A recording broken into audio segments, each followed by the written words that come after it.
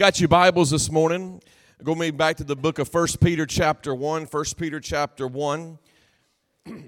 1 Peter chapter 1, and the Apostle Peter writes this letter in order to encourage his readers to stand firm in difficult times. And I believe that's something that is very fitting for today. And the times we are living in are difficult, we know. They are unknown to us. We're experiencing things we've never experienced before. But how many knows that we can stand firm by Jesus Christ in these times? Amen. And if you remember, just to kind of set the scene, if you remember in his letter, he writes to them, in more than one occasion, he's going to refer to them as temporary residents, also as aliens, as foreigners. They're living in a strange land. And let me say this, what is true about them is also true about us.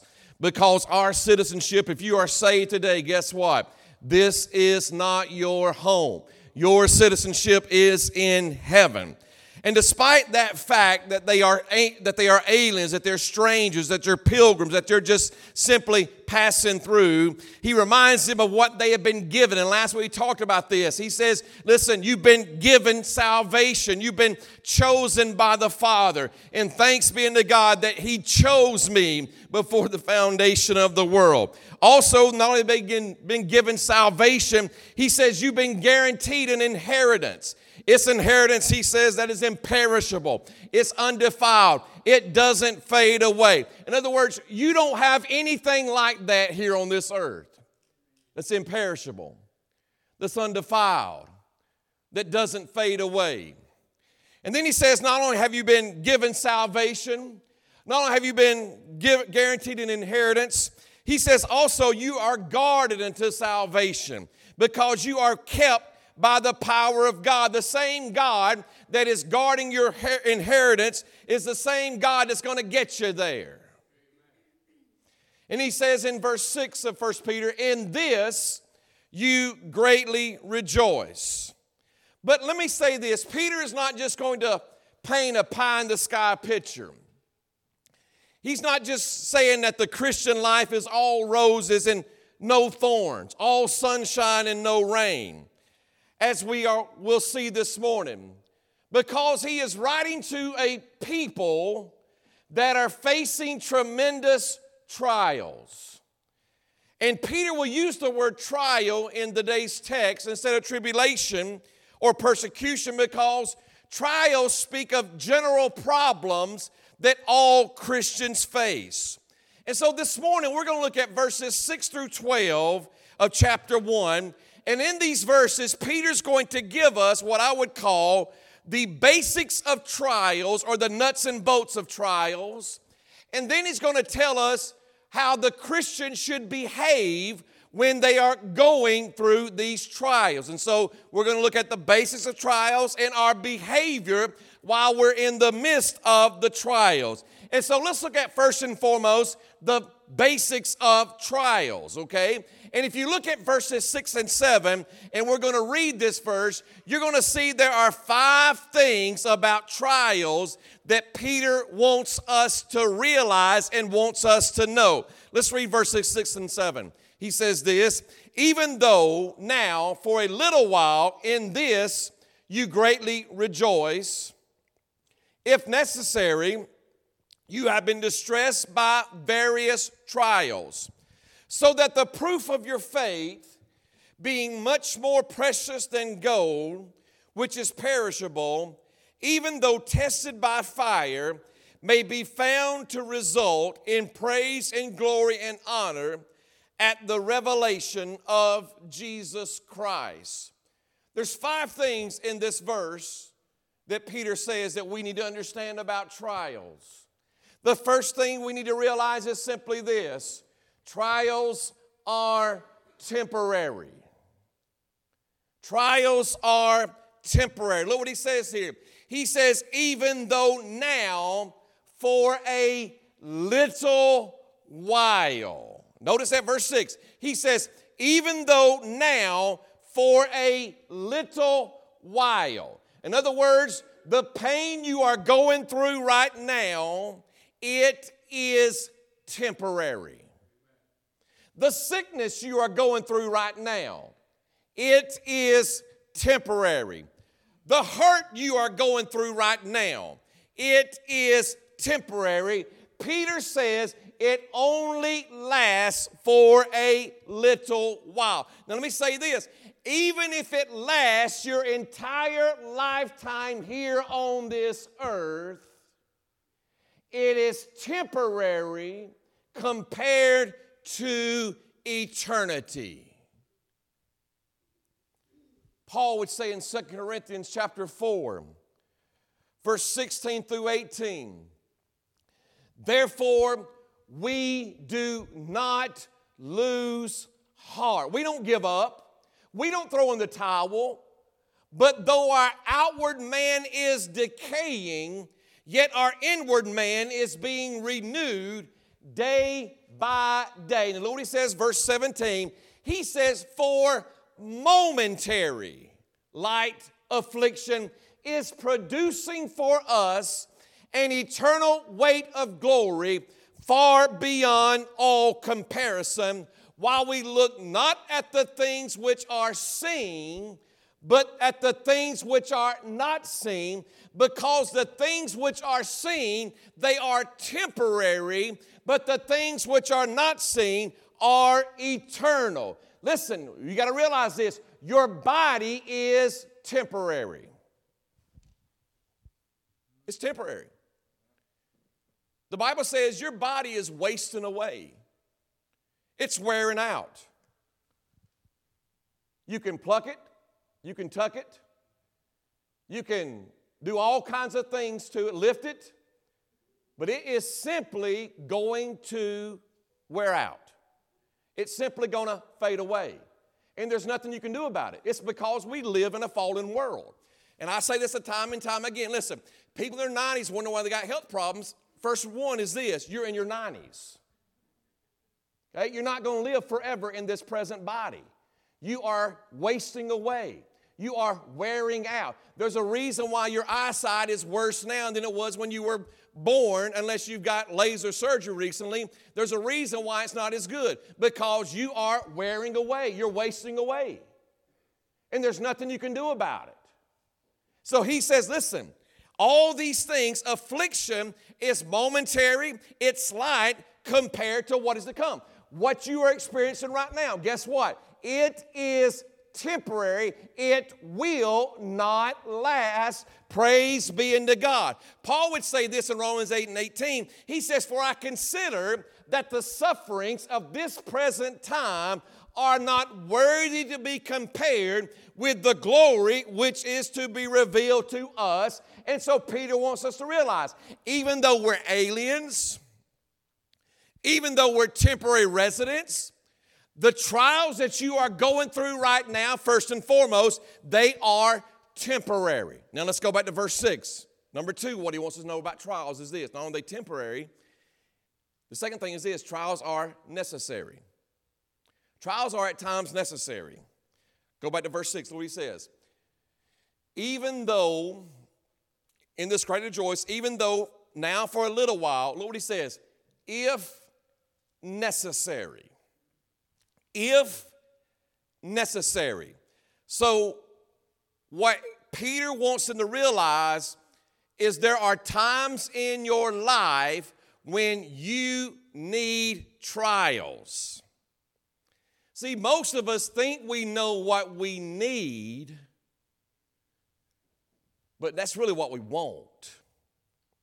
We know what we want, but God knows what we need. See, in Matthew 6 and 8 says, your Father knows what you need before you even ask Him. And a lot of us think we need a mountaintop, but God may say, no, you need a valley. A lot of us may say, I need a pat on the back, but God may say, no, you need a kick in the pants, right? A lot of us may say, well, I need a blessing, and God may say, no, you need a thorn. No, you need a setback. See, He knows what we need. And why do we need trials? And there's two reasons why we need trials. The first one is this. Some of us need trials because we need correcting. Okay, we need correcting. See, there's a reason why some Christians are always in a mess. Okay? It's the same reason why they were always in the principal's office. Right? Because they would not submit to the rules. It would not learn obedience. And as a child of God, when you need correcting, there's only one way to do it, and it's going to be to discipline you. And some of us have been in the school of discipline far too long. And we wonder why everything always falls apart, and it's because you refuse to submit. Look what Hebrews 12:6 says. It says, "For those whom the Lord loves, He disciplines. And He scourges every son whom He receives." Now look, go down to verse 11 of Hebrews chapter 12. He says, "All discipline for the moment seems not to be joyful, but sorrowful, yet to those who have been," notice this, you've been trained by it. "Afterward it yields the peaceful fruit of righteousness." And so when I go astray, if I'm a child of God, if I'm a son of God, if I'm a daughter of God, guess what? He is going to discipline me. He's going to do it through a trial, through some kind of affliction. He will discipline His children to get them back on track. The psalmist understood this. Look at Psalms 119:67. Look what the psalmist says. He says, "Before I was afflicted, I went astray. But now I keep your word." In other words, I was being a rebel, but guess what God did to me? He afflicted me, and He got me back on the right path, and now I am going to keep your word. And so sometimes God sends us trials in order to correct us. Now, there's a second reason why He sends trials. And it's just not only a trial of correction, I call it this, a trial of perfection. Listen, when you first came to know Jesus Christ, He accepts you as you are, but He will not leave you as you are. Okay? He won't leave you as you are. And so you and I start a process. And that process is growing to be more and more like Jesus Christ. I like what George Whitefield said. He said this. He said, "God puts burrs in our bed in order to keep us watchful and awake." See, if you get comfortable, you won't pray as much. When everything goes your way, you will think, you know what, maybe I don't need God that much. Yeah, that's what we do. And so God puts these spiritual rocks in our shoes to keep us depending upon Him. He did it for the Apostle Paul. 2 Corinthians chapter 12, verse 7 through 10. And remember now, the Apostle Paul is defending his apostleship to the church at Corinth, and he's talking about all the great visions that he had saw. And he says, verse 7, "Because of the surpassing greatness of the revelations, for this reason," now look what he says here, "to keep me from exalting myself, there was given me a thorn in the flesh." God said to Paul, "Paul, I got a gift for you." "Oh, it's not a mountaintop, Paul. It's a thorn." And you've ever been out trimming rose bushes and you get that thorn underneath your fingernail Oh, it is painful. It's not joyous. But God says, Paul, I got a gift for you. It's a thorn.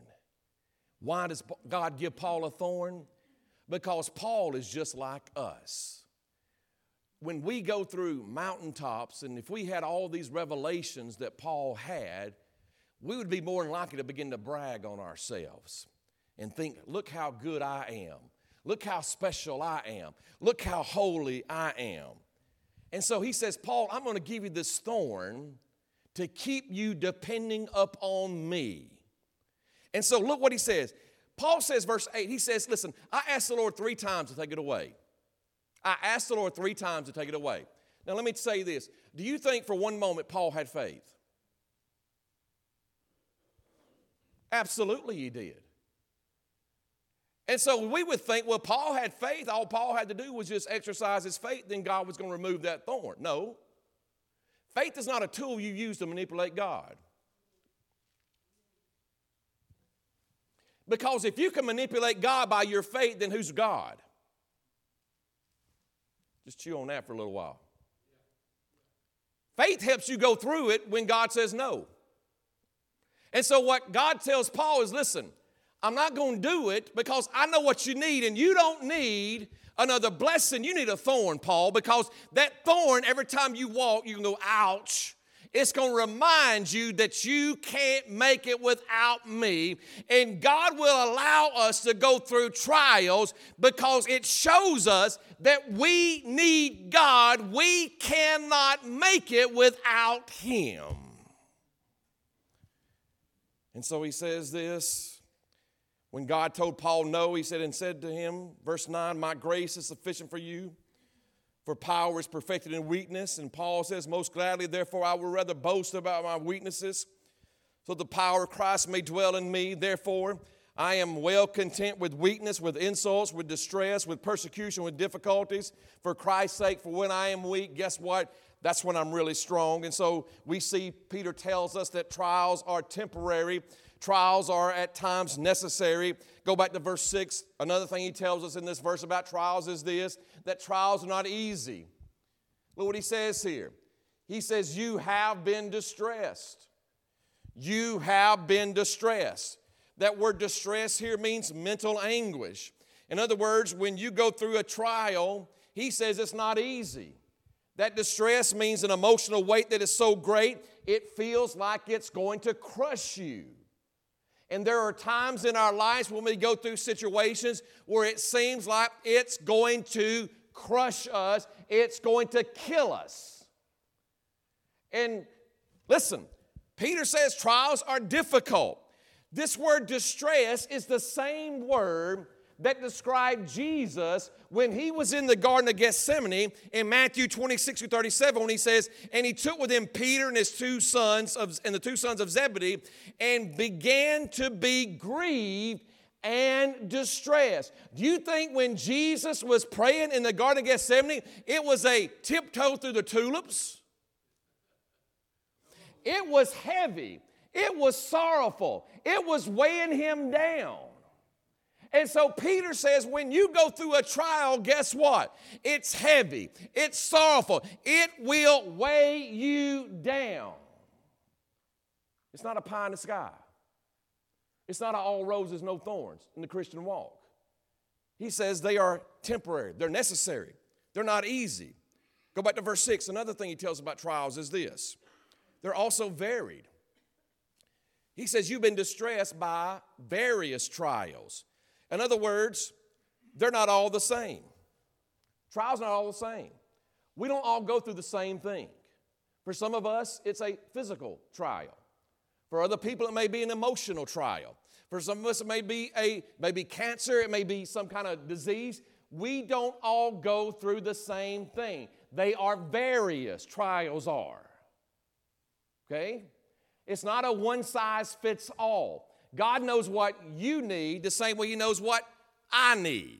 See, I've got 2 kids, and they're not the same kids, okay? You don't treat them the same way. You treat them the same way, but you don't treat them when they go through certain situations the same because they're made different. Their personalities are different. And guess what? The same way as a parent, I know how to encourage one, may not work with the other one. God knows his children. What may work for you may not work for me. And so the trials that we go through, they're not all the same. But then he says this in verse 7, the fifth thing about trials is this: trials are controlled by God. Verse 7, he says, so that the proof of your salvation, of your faith, being much more than gold, which is perishable, even though tested by fire, may be found to result in praise and glory and honor at the revelation of Jesus Christ. Now, Peter is going to compare going through trials for the Christian like gold being tried and being purified. And what Peter wants us to realize is, listen, your faith is much more precious than gold. Now, to us, when we've got gold chains and gold earrings, and we got gold jewelry around the house and that kind of stuff, gold may not mean as much to us nowadays as it did to those saints. Because gold to them was something that you couldn't measure it. Because no one hardly had any gold. But what Peter's saying is your faith that God has given you is much more precious than gold. And he wants them to realize this the same way that a goldsmith would not deliberately waste precious gold, because what a goldsmith would do is he takes that gold and he puts that gold in fire. And he would heat that gold up and he would get it to melt. And what happens is this: when that gold is heated up, the impurities begin to rise to the top. Now, a goldsmith is not going to damage the gold. A good one's not going to. He's not going to leave it in the fire too long. He's going to control the temperature. He's going to control the time it's in there. And at just the right time, he's going to skim the impurities off, and he's going to remove the gold so the gold can be purified. And what Peter wants us to realize is, listen, God is like a goldsmith. Matter of fact, I think it's Malachi says he sits as a refiner of silver. And what God does is with his precious saints is there's times he will put them in the fire. But the thing about God is this: he's controlling the temperature.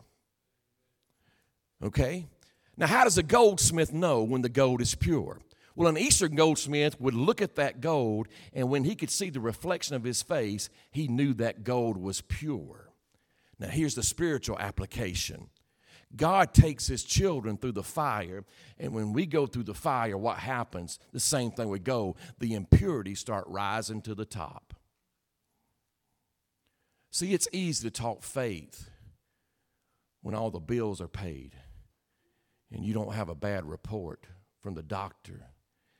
It's easy to say we need to be living by faith and we need to trust God. And then when we talk that good game, God says, all right, big boy, let's see what you really got in there. And he takes us through those situations, and you realize, you know what? I'm not as strong as I thought I was. I'm not as independent as I thought I was. I need God. I need to get on my knees more than I thought I did. And so the same way that goldsmith, when he would look at that gold and see his reflection, he knew that gold was purified. Guess what? God takes his children through the fire, and how does he know when we're ready to come out of that fire? When he can look at us and see the reflection of Jesus Christ living inside of us. And that's what he's saying is, listen, even though you're in a trial right now, you got to realize this, that God is the one that's controlling the heat. He's the one that's controlling the fire. He's the one that's controlling the time. And so we can rejoice because we've been given salvation. We've been guaranteed an inheritance, and we are being guarded right now by God the Father and being kept until salvation on that day. So that's what he wants us to realize about trials. They're temporary. They're necessary. They're not easy. They're varied. They're also controlled by God. So now he's going to move to our behavior. How should we act when we're in the trial? Well, verse 8 and 9 tells us this. He says, and though you have not seen him, you love him. And though you do not see him now, but believe in him, you greatly rejoice with joy inexpressible and full of glory, obtaining as the outcome of your faith the salvation of your souls. It's 4 directives Peter gives us there. How should the Christian behave when we're in the midst of a trial? How should we behave? What should be our reaction? The first thing he tells us is this: we should love him. We should love him. See, he says, listen, you guys ain't never seen him, but you love him. Peter's seen him. He touched him. He felt him. He was in a boat with him when he said, peace be still. He was there when he appeared on his resurrection to his disciples. He had an advantage over those people. But he says, you know what? Even though you have not actually seen him, you love him. Now, why do we love him? Well, 1 John 4:19 says, we love him. Why? Because he first loved us. And the reason why I loved him is because he showed his love toward me first and foremost. Do you realize, listen, let me kind of put it like this. When a married couple goes through a tragedy, okay, one or two things are going to happen. They're either going to be closer together because of that, or there's going to be a wedge that's going to drive in between them that's going to pull them apart. And it's their attitude when they go through that makes all the difference. And what I'm saying is this: for a child of God, when you go through a trial, one or two things are going to happen. Either you are going to get closer to the Lord, or you're going to get mad at God and say, well, God, if you're really God of love, why am I going through this? It's because you got a false view of who God is. You've heard somebody say that if you love God, you won't ever have any problems. And that's a bunch of Greek word baloney. You will have problems. You will have trouble. You will go through tragedies. God doesn't shield us from those things.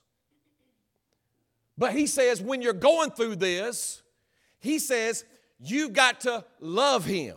You've got to worship him, because when you love him, you know what it does? It takes the poison out of the experience.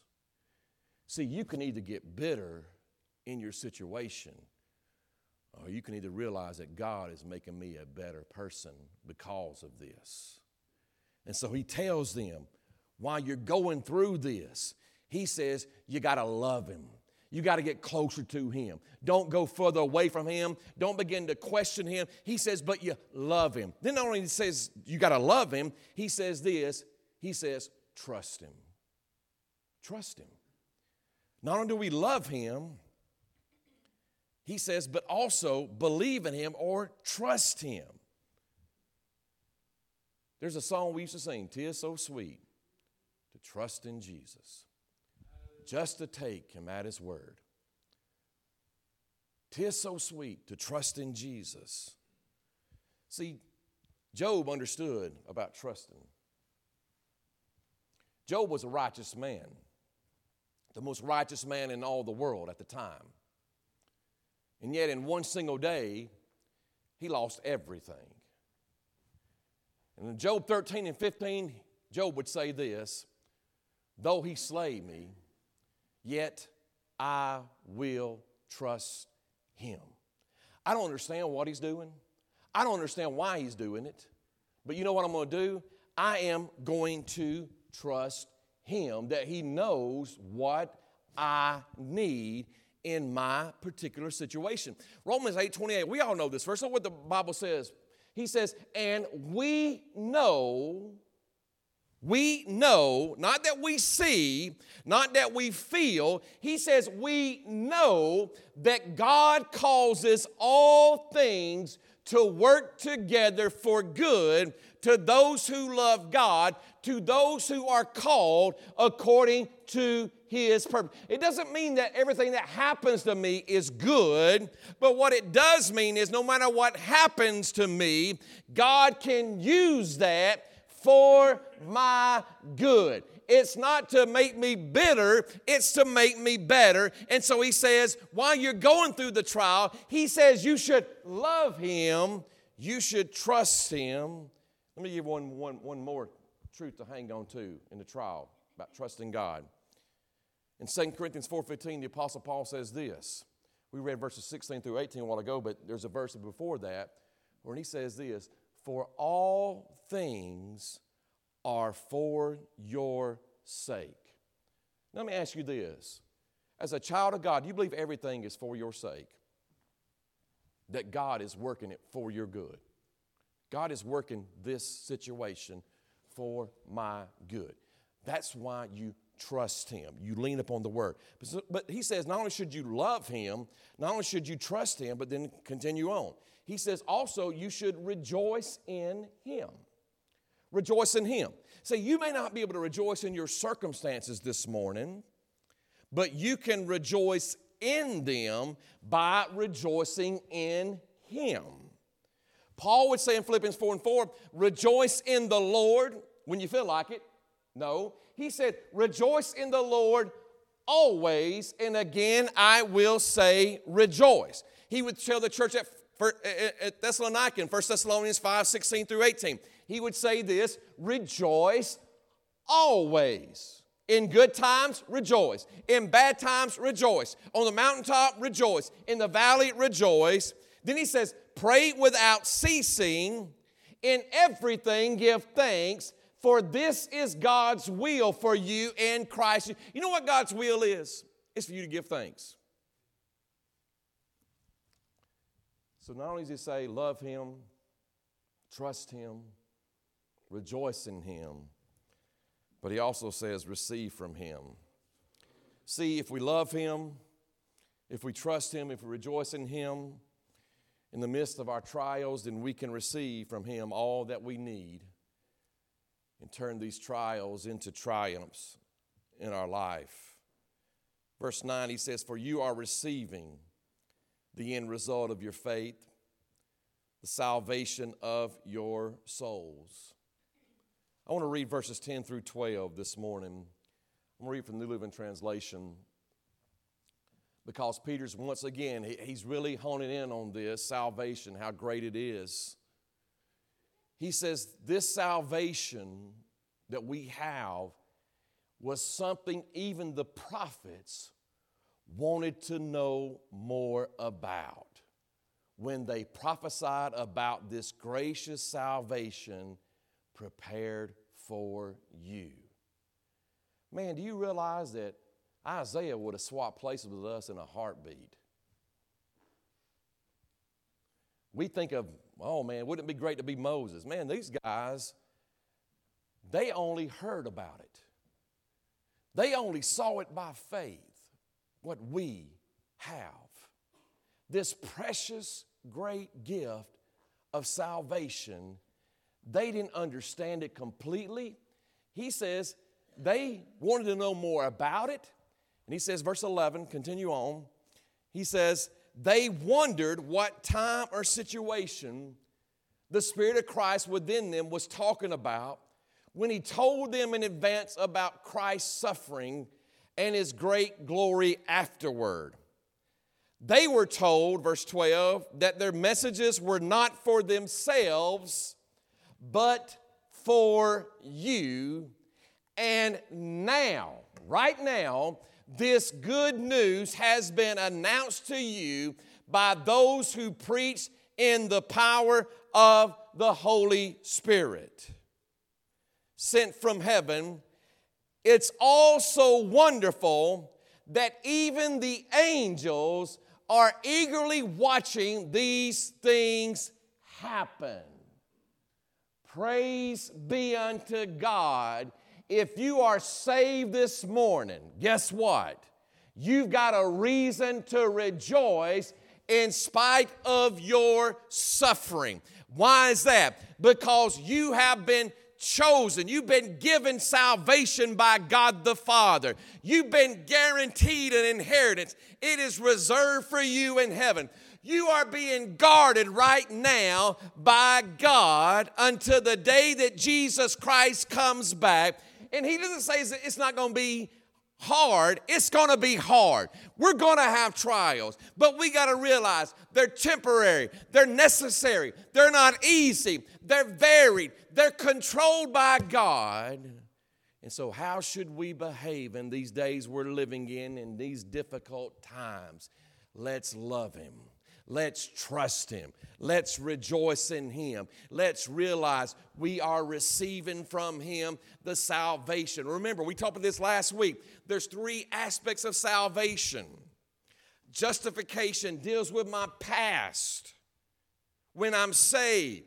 Sanctification deals with my present, making me more and more like Jesus Christ. But there's one more step we haven't received, and that is glorification. And you will not get that on this side. You will only get that when you get home.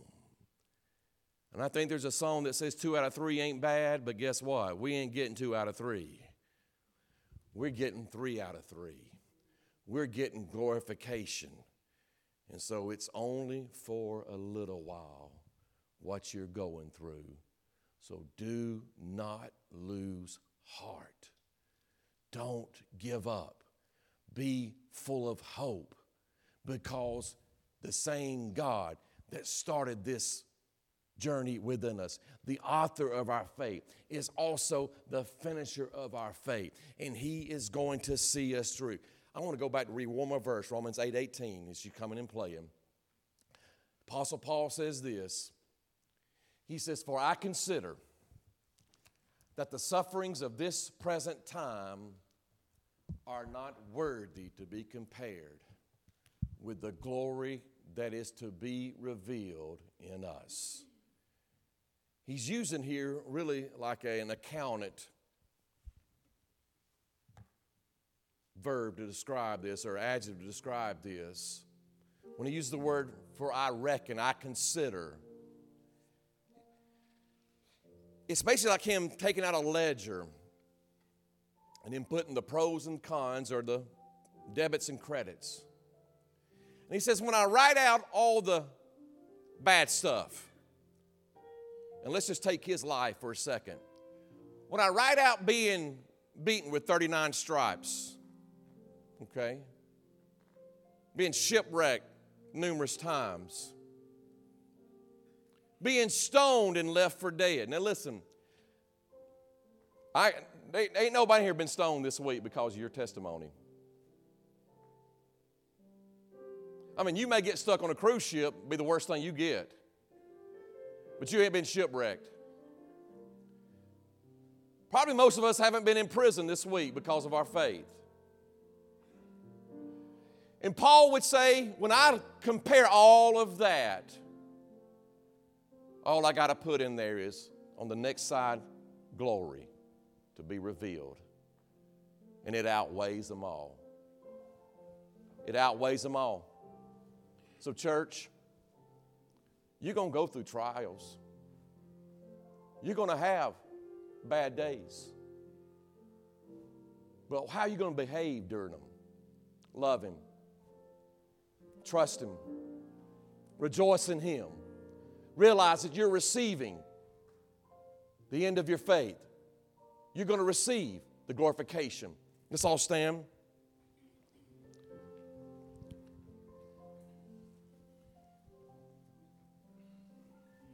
We got time. If there's anyone here as they're singing this song, you need prayer for anything, whatever it is, I want you to come as they're singing this song, and we'll gather around you as saints of God and encourage you and pray that God will touch you.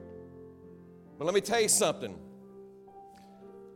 A lot of us would rather be delivered from it than developed in it. We'd rather God go and take us out of it instead of developing us in it. It's what He wants to do. But trust Him. Love Him. Trust Him. Rejoice in Him. Receive from Him all that He has.